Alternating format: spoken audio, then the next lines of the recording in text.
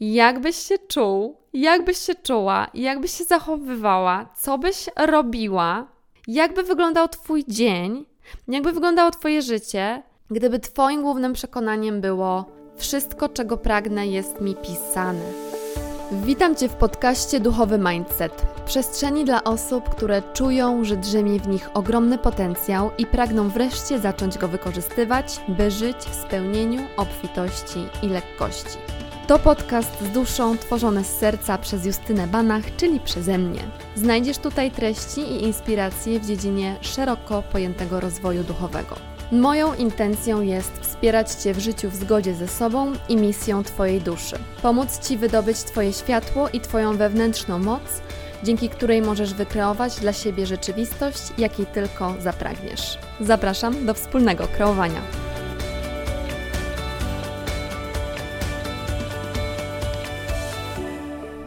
Cześć, witam Cię w kolejnym odcinku podcastu i jestem bardzo podekscytowana tym, że słyszymy się po raz pierwszy w nowym roku. Jest to dla mnie zawsze wyjątkowy i ważny czas, koniec roku i początek nowego roku. My już w nowym roku jesteśmy, więc w tej energii jestem już od jakiegoś czasu, bo zawsze pod koniec roku się zaczyna dla mnie takie podsumowanie całego poprzedniego roku, spojrzenie z refleksją na wszystko, co się wydarzyło, na to, co się udało zrealizować, czego się nie udało i dlaczego, co się wydarzyło, czego się nie spodziewałam. No ogólnie taka refleksja i podsumowanie starego roku, pożegnanie się z nim, zostawienie tego, czego mi nie służy, zrobienie miejsca na nowe oraz tworzenie planów, celów i intencji na nowy rok. I dla mnie zawsze ten czas był ważny. Ja czuję taką energię, że coś się kończy, więc coś nowego się zaczyna i możemy jakby na nowo stworzyć wizję swojego życia, plany i cele. Mimo że każdy dzień jest nowym początkiem i każdego dnia możemy zacząć od nowa. Każdy dzień ma ten potencjał świeżego, nowego startu. Ale dla mnie osobiście jest to zdecydowanie czas pełen potencjału i ja go lubię wykorzystywać. I w dzisiejszym odcinku będziemy właśnie o tym rozmawiać. Podzielę się z Tobą swoim podsumowaniem roku 2022. Opowiem Ci co nieco o tym, jak ten rok dla mnie wyglądał, co się w nim wydarzyło, z jaką wizją, z jaką intencją w niego wchodziłam, jakie miałam plany i co z nich wyszło. Podzielę się z Tobą także, posługując się swoim przykładem i doświadczeniem, jaki jest mój sposób na to, by wykreować dla siebie jak najlepszy rok. Jak wykreować swój najlepszy, swój wymarzony rok w 2023 roku. Jakie ja wyciągnęłam wnioski z poprzedniego roku i co jest moim zdaniem kluczowym elementem kreowania celów na nowy rok. Nazwijmy je na razie celami. Więc zacznę od tego, gdzie ja byłam rok temu w życiu, życiowo, pod sam koniec 2021 roku. Ogólnie nie byłam w najlepszym miejscu mentalnie i emocjonalnie i pod sam koniec roku, jakoś tuż przed Sylwestrem, wzięłam udział w warsztacie online, którego celem było właśnie takie wejście z nową energią w nowy rok, wykreowanie nowej wersji siebie, wykreowanie celów, intencji i wizji na nowy rok. To był około 3-godzinny warsztat, w którym korzystałam z różnych narzędzi typu medytacja, wizualizacja, praca z przekonaniami, uwalnianie emocji i powrót myślami do tego wydarzenia, do tego warsztatu będzie jednym z kluczowych elementów, o których chcę dzisiaj opowiedzieć, dlatego że po roku widzę wyraźnie, jaka magia się wtedy zadziała. Jak ogromny wpływ tamto wydarzenie miało na to, jak potoczył się dla mnie rok 2022. Ten rok był dla mnie z jednej strony bardzo ciężkim rokiem, pełnym różnych emocji, bólu, łez i za każdym uśmiechem, śmiechem, za każdą radością tego roku, których też nie brakowało, zawsze gdzieś tam kryło się to, przez co przechodziłam, emocje, ból, transformacja, bóle rozwoju, wychodzenia poza strefę komfortu w różnych dziedzinach życia. Więc z jednej strony był to naprawdę ciężki rok, z drugiej strony był to piękny rok pełen przełomów, pełen zmian i takiego wychodzenia poza strefę komfortu w pozytywnym tego słowa znaczenia, czyli w znaczeniu rozwoju. I kiedy patrzę na to, co się wydarzyło w tym roku, na jakieś takie highlighty, swoje sukcesy, to z czego jestem zadowolona i wdzięczna, że się wydarzyło lub że się udało, że mi się udało osiągnąć i tak dalej, to jest parę takich rzeczy i chcę się z Tobą nimi podzielić. I większość, jeżeli nie wszystkie z tych najważniejszych rzeczy, z których w tym roku jestem dumna, zadowolona, szczęśliwa, to były rzeczy, które były na liście moich celów i intencji wykreowanych tamtego wieczora podczas tego potężnego warsztatu, w którym wzięłam rok temu udział. I do tych rzeczy należy po pierwsze ukończenie kursu certyfikacyjnego na duchowego coacha. Podczas tamtego warsztatu sylwestrowego najbardziej wybrzmiewało dla mnie to pragnienie tego, że chciałabym zostać duchowym coachem i tym się zajmować i to nie była nowość. To nie było nic nowego. We mnie to kiełkowało od bardzo dawna, ale pamiętam, że tamtego dnia ja czułam, że już dosyć odkładania na później, że to już jest czas, że bardziej gotowa nigdy nie będziesz, więc nie czekaj na to, że będziesz.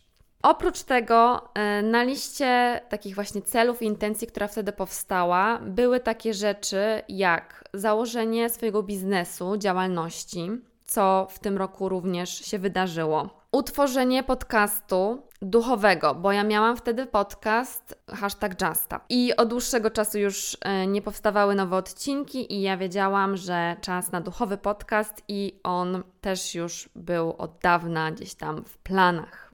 Ja zaglądałam do zeszytu z notatkami z tamtego warsztatu i mam całą listę właśnie takich celów. One są mniejsze i większe, różne, ale numer 1 na pierwszym jest: wypełniam swoją misję, czyli wejście na ścieżkę misji swojej duszy, swojej misji i też to jest jedna z największych, jakby to jest w ogóle temat niemalże, to jest temat tego roku dla mnie, ponieważ zostałam coachem misji duszy, sama czuję w końcu, że kroczę tą ścieżką, że wychodzę, nadal to jest powoli, raczkuję, ale coraz odważniej, coraz pewniej ze swoimi darami i ze swoją prawdą do świata, do ludzi. Więc powiedziałabym, że te 4 rzeczy to są takie największe, najważniejsze. One się zresztą ze sobą też przeplatają i łączą. Wypełnianie duchowej misji, zostanie duchowym coachem, założenie biznesu, działalności i utworzenie podcastu. One są wszystkie tak naprawdę ze sobą połączone, ale one powstały podczas tamtego warsztatu. Oprócz tego jestem w tym roku również dumna z tego, że zorganizowałam razem ze swoją przyjaciółką retreat, taki obóz wypoczynkowo-warsztatowy, taneczno-jogowy. Co ciekawe, w którym mogłam też dzielić się swoimi w zasadzie wszystkimi darami, które aktualnie należą do misji mojej duszy, czyli jest to yoga, jest to rękodzieło, o którym też zaraz wspomnę, moje magiczne rękodzieło oraz duchowy coaching, ponieważ też tam pierwszy raz wychodziłam z tym do ludzi. Dopiero kiedy zrobiłam na kartce papieru, na piśmie takie podsumowanie roku, to wychodzą też takie rzeczy, których się po prostu zapomina, bo już były tak dawno, więc ja na przykład prawie zapomniałam, że na samym początku tego roku stworzyłam wyzwanie jogowe 21 dni jogi, w ramach którego nagrałam 21 lekcji jogi, więc to też jest coś, z czego jestem dumna. I teraz tak, ja patrzę na mój cały rok 2022. Przypominam sobie tamten warsztat, podczas którego wykreowałam jakąś wizję, stworzyłam intencje, zapisałam cele.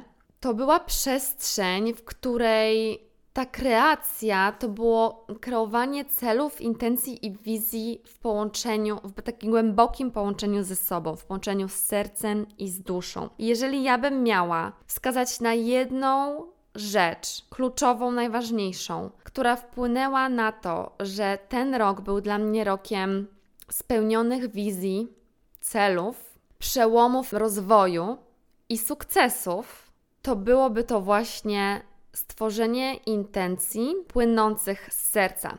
Dlatego, że ja bym zrobiła takie rozróżnienie pomiędzy celem, takim zwykłym, po prostu typowym celem, jakich każdy z nas miał tysiące. Ja zawsze wpisywałam cele na nowy rok. I zazwyczaj to właśnie wyglądało tak, że tych celów było 10 dużych celów i później prawie żaden z nich nie został spełniony. I dlaczego te cele nie są realizowane, się nie spełniają? Po pierwsze, nic jakby się samo nie spełnia, ale czemu one nie są realizowane najczęściej? Dlatego, że one wcale nie są takie ważne dla nas, jak nam się wydaje. Najważniejsze cele to są takie, do których nas woła dusza, czyli coś, co jest dla nas tak ważne, że my nie stracimy tej motywacji do tego, żeby do tego dążyć i wizja spełnienia tych celów, tych intencji napełnia nas takimi emocjami, że po prostu nie da się zapomnieć o tym. Pragniesz tego i dążysz do tego. Bardzo często mamy takie cele, które są gdzieś tam z umysłu albo z jakiegoś takiego porównywania się do innych, że tak się powinno i to one nie wypływają z naszego serca i dlatego bardzo często po prostu one gdzieś tam odpadają od nas i nie zostają nigdy zrealizowane. Oczywiście tutaj można by jeszcze głębiej w jakąś psychologię osiągania celów wchodzić, ale ja chciałam zrobić takie rozróżnienie, gdzie intencja z kolei to jest takie głębokie pragnienie, marzenie, ale płynące z serca i jednocześnie jest to również decyzja. Intencja to nie jest tylko marzenie, jakieś życzenie, to jest głębokie pragnienie i zarazem decyzja o tym, że chcę je spełnić, bo ono nadaje kierunek naszej energii. Natomiast tutaj będzie taki plot twist. Powiem Wam, jak to wyglądało tak dokładniej u mnie. Ja zrobiłam ten warsztat, wykreowałam jakąś wizję, poczułam, że pragnę tego i tego, ale ja byłam w takim miejscu w życiu, w którym nie za bardzo była przestrzeń do jakiejś świadomej realizacji moich planów, celów itd.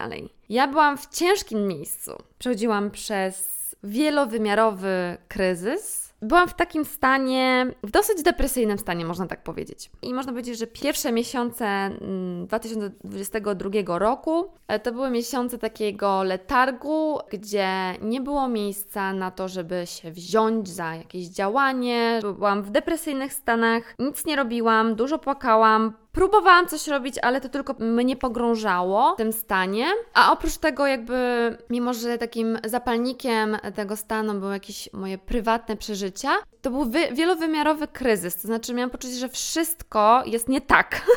Że jest po prostu wszystko nie tak z moim życiem. To znaczy nie wiem, co dalej robić ze sobą zawodowo, bo niedawno wróciłam do Polski i nie czułam, że chcę robić to samo, co wcześniej, jak wracałam do Polski, czyli uczyć jogi pracując dla różnych szkół. Nie chciałam takiej formy pracy wracać, w związku z czym nie miałam pracy, nie miałam przychodu i nie wiedziałam, co nawet chcę robić, bo już nie czułam pasji do niczego, do wszystkich jakichś swoich poprzednich projektów i rzeczy, które miałam jakieś wizje, plany z kanałem na YouTube albo z tym poprzednim podcastem. W ogóle nie czułam do tego też żadnej pasji i motywacji. Więc taki jest background i nie było tam przestrzeni na jakieś działania. Jeszcze próbowałam jakąś kontrolę mieć. Próbowałam jakieś działania podejmować i to tylko pogarszało mój stan. Pogrążało mnie to, że próbowałam jeszcze coś wymyślić. Co teraz? Co teraz albo jak zarabiać pieniądze? Skoro nie chcę bo może tego nie powiedziałam jasno, dla mnie to jest oczywiste, skoro nie chcę iść do jakiejś pracy zwykłej. Dla mnie to było w ogóle, nie była to dla mnie w ogóle opcja, żeby iść do jakiejkolwiek pracy dla zarobku. Ja wiedziałam, że to jest czas na to, żeby robić tylko i wyłącznie to, co ja chcę robić, tylko że ja wtedy nic nie chciałam robić. Ale to taki tricky było. I to, że byłam w takim stanie, że to, że próbowałam coś robić, to tylko mnie jeszcze bardziej pogrążało, to też to było kluczowe dosyć. Dlatego, że wtedy doprowadziłam się do takiego stanu, w którym musiałam odpuścić już tak całkowicie wszystko. Takie resztki tej kontroli, totalnie odpuścić i pozwolić sobie na przeżywanie tego, przez co przechodzę, na uzdrowienie, również fizyczne, bo w tym czasie to się nałożyło, to było na pewno powiązane z tym, że mam też fizycznie chora miesiąc. Więc tak totalnie odpuścić dotarło do mnie, że jak przez tydzień, nie wiem, po prostu naprawdę pozwolę sobie nic nie robić, tylko nie wiem, leżeć w piżamie na kanapie, to nie umrę, przecież nic mi się nie stanie, mam dach nad głową i tak dalej, i tak dalej. I to był bardzo ważny moment, dlatego że naprawdę udało mi się, jakimś cudem faktycznie udało mi się odpuścić. I to odpuszczenie miało po prostu efekt, przyniosło natychmiastowy i bardzo niespodziewany, magiczny efekt, dlatego że wtedy wydarzyły się dwie rzeczy, z czego jedna całkowicie niespodziewana. Pierwszą było to, że nagle zobaczyłam, scrollując Instagram, łapacze słońca. To są takie dekoracje wnętrz, rękodzieło z kryształami, naturalnymi kamieniami w środku, które po prostu błyszczą, przepuszczają światło i rzucają tęcze, są magiczne, są przepiękne. Ja tego nigdy nie widziałam na oczy. Nie wiem, jakim cudem algorytm Instagrama mi to pokazał gdzieś. I ja przepadłam pozytywnie. Po dość długim czasie takiego letargu i naprawdę złego stanu emocjonalno-mentalnego, to była pierwsza rzecz, która w ogóle cokolwiek we mnie pozytywnie poruszyła. Po prostu poczułam ekscytację, zajarałam się tym i poczułam, że ja chcę też to robić. I spędziłam cały dzień scrollując to pierwszego dnia i myślę, że ze 3 dni pod rząd spędziłam tylko scrollując łapacze słońca na Instagramie i ja wiedziałam, że ja chcę to robić. I ja miałam naprawdę ostatnie pieniądze w tamtym czasie i uwierzcie mi lub nie, ale ja wydałam je na materiały, na łapacze słońca i na biżuterię. I po prostu to jest rzecz, która po pierwsze moją uwagę odciągnęła i zajęłam się czymś, po drugie czymś kreatywnym, więc to jest w ogóle jeszcze inne uwalnianie energii, a po drugie stało się to również nadzieją jakąś taką na nowe źródło dochodu. I tak też się stało, gdyż 3 tygodnie po tym, jak ja to zaczęłam robić, już 3 tygodnie po tym wzięłam udział w pierwszych targach rękodzieła, gdzie wystawiłam się ze swoją biżuterią i z łapaczami słońca, więc po prostu ta historia to jest po prostu jakaś magia.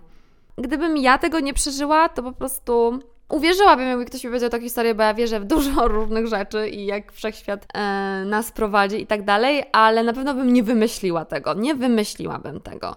Czyli jeżeli patrzę na 2022 rok i po prostu bardzo dużym takim highlightem i jakimś częścią niego jest to, że zaczęłam tworzyć rękodzieło i to jeszcze takie rękodzieło, no to jak wiadomo nie mogło być tego na liście moich celów, intencji i planów, dlatego że po prostu tego nie było w moim życiu, ja tego nie znałam, ale to jaką rolę spełniło jest kluczowe i wiąże się z moimi intencjami. Chociażby dlatego, że to moje rękodzieło stało się powodem do zarejestrowania mojego biznesu i mojej działalności. Czegoś, co było na tej liście celów. Druga część tego, co się wydarzyło, kiedy tak odpuściłam w tych depresyjnych stanach, to jest to, że i to się nałożyło w czasie, to było w przeciągu 1 tygodnia. Również scrollując Instagram, natrafiłam na ofertę dużego, półrocznego programu coachingowego, na duchowego coacha, na coacha misji duszy. Naprawdę duży program stworzony przez ludzi, którzy mają ogromne zasięgi. Główną założycielką Instytutu Dharma Coaching Institute, tak się to nazywa, jest Sahara Rose, która ma tam ponad 300 000 obserwujących na Instagramie i ja ją znałam sprzed wielu lat. Kojarzyłam ją z Ayurvedy, bo ona zaczynała od tego, że była specjalistką od Ayurvedy i ona ma bardzo duży podcast duchowy, Highest Self Podcast, ale tego, że stworzyła taki instytut, jest jedną z 3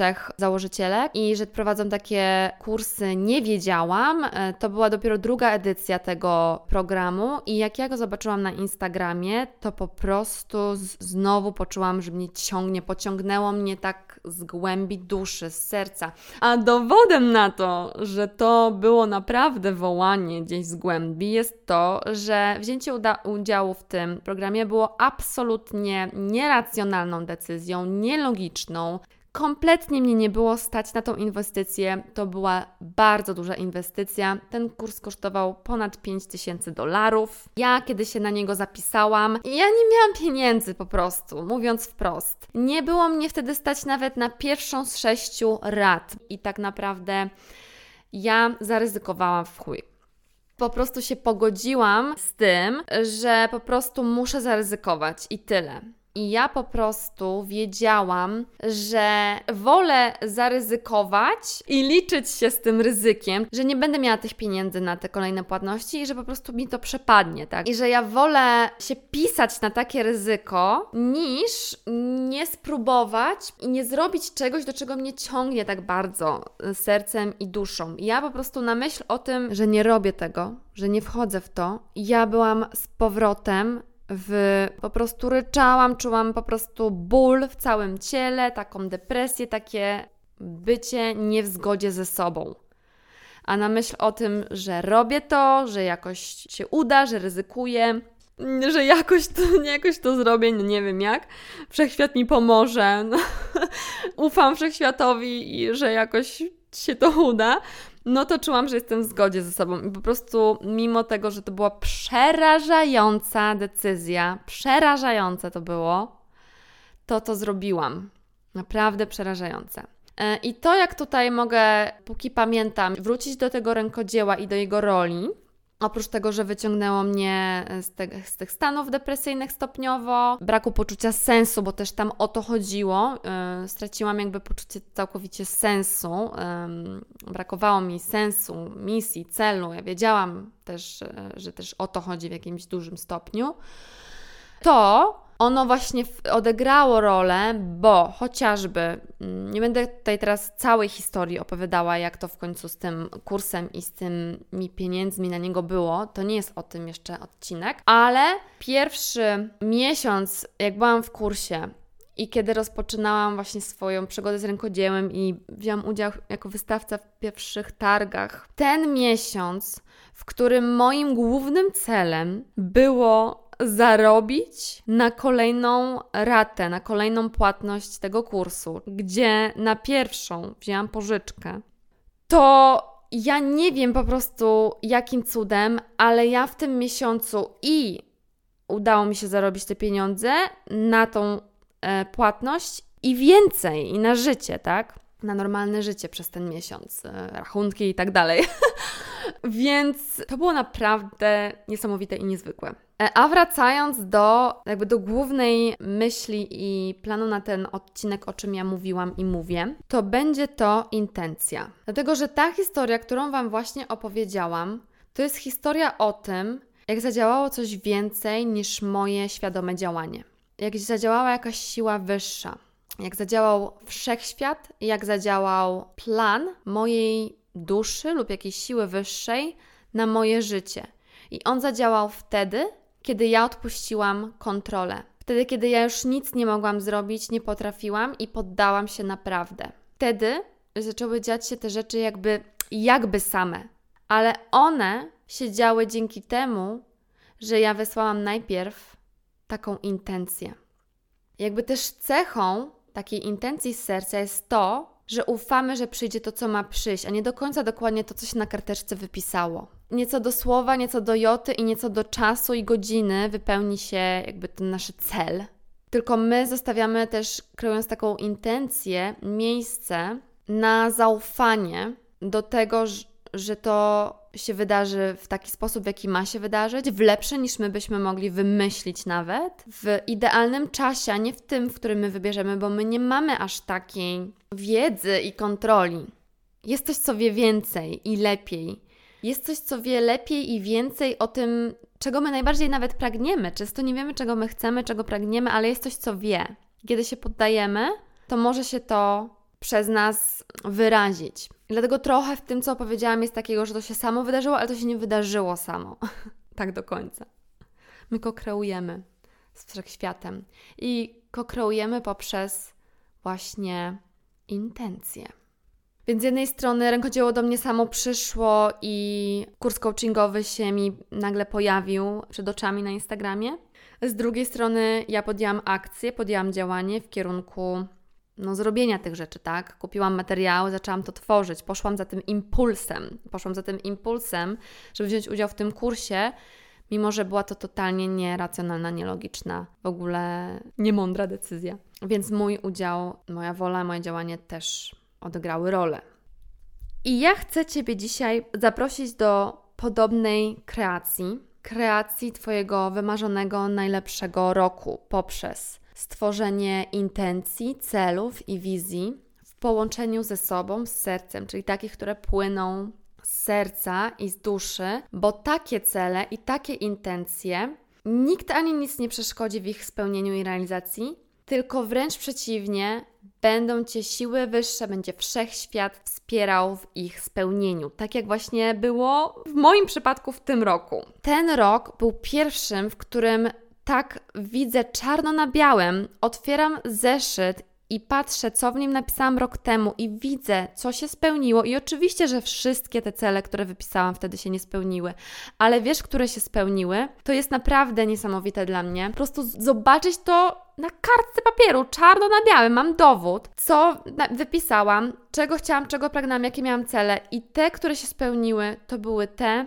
które ja całą sobą, całym ciałem, duszą, sercem czuję, że są zgodne z misją mojej duszy, czyli z czymś, czego ja naprawdę najbardziej pragnę, co jest w zgodzie z tym, po co ja tutaj przyszłam. I opowiedziałam Ci dokładnie, jakie są te największe rzeczy, które w tym roku się wydarzyły dla mnie. One wszystkie są z tym związane. Więc polecam Ci przejść przez taki proces, świadome, intencjonalne rozpoczęcie roku. W ogóle świadome, intencjonalne życie z intencją. Jakich uczuć chcę doznawać, jakich rzeczy doświadczać, zajrzenie w głąb siebie, połączenie się ze sobą, czego ja tak naprawdę pragnę i co chcę wykreować, bo to Ty kreujesz i Ty kreujesz, czy chcesz, czy nie chcesz, to Ty kreujesz. Świadomie czy nieświadomie, wszystko, czego doświadczasz w życiu, Ty to kreujesz, nawet jeżeli nieświadomie.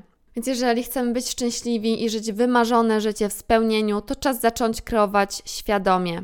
Dlatego zrób sobie podsumowanie poprzedniego roku, weź kartkę papieru i zapytaj siebie, czego pragnę w 2023 roku.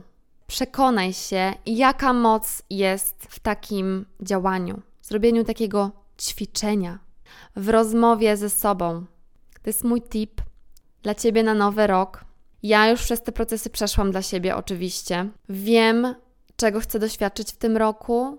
Wiem, co przywołuję, co kreuję, jaką mam intencję. Jeżeli moje jakieś ambitne cele nie spełnią się w tym roku, to nie jest takie ważne. Ważne jest to, że ja mam tą intencję i kierunek i moją intencją jest być na odpowiedniej ścieżce. A to kiedy ten cel osiągnę, kiedy to marzenie się spełni, kiedy ta intencja się spełni, to już oddaję w zaufaniu wszechświatowi.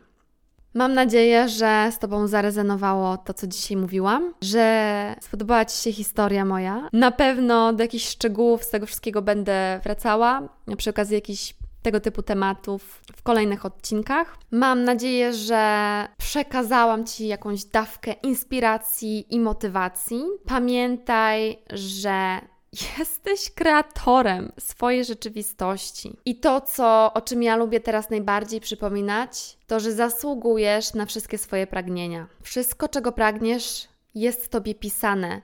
Co by było, gdyby Twoim głównym przekonaniem było właśnie to? Wszystko, czego pragnę, jest mi pisane. Jak byś się czuł, jak byś się czuła, jak byś się zachowywała, co byś robiła, jak by wyglądał Twój dzień, jakby wyglądało Twoje życie, gdyby Twoim głównym przekonaniem kreujemy przekonaniami, kreujemy z podświadomości. Gdyby Twoim głównym przekonaniem było wszystko, czego pragnę, jest mi pisane. Jakie byś działania podejmowała, jakie byś decyzje podejmowała? Z jaką energią? Co byś robiła? Co byś w końcu zrobiła? Co byś w końcu zaczął? Wszystko, czego pragnę, jest mi pisane. Z taką afirmacją Ciebie zostawiam. Dzięki i słyszymy się w następnym odcinku. Dziękuję Ci za wspólnie spędzony czas. Jeśli podobał Ci się dzisiejszy odcinek, to nie zapomnij się tym ze mną podzielić, zostawiając ocenę na Spotify'u lub na iTunesie. Nie zapomnij także zasubskrybować podcastu tam, gdzie go słuchasz.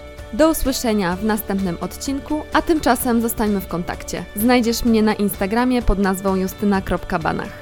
I pamiętaj, to Ty jesteś kreatorem swojej rzeczywistości.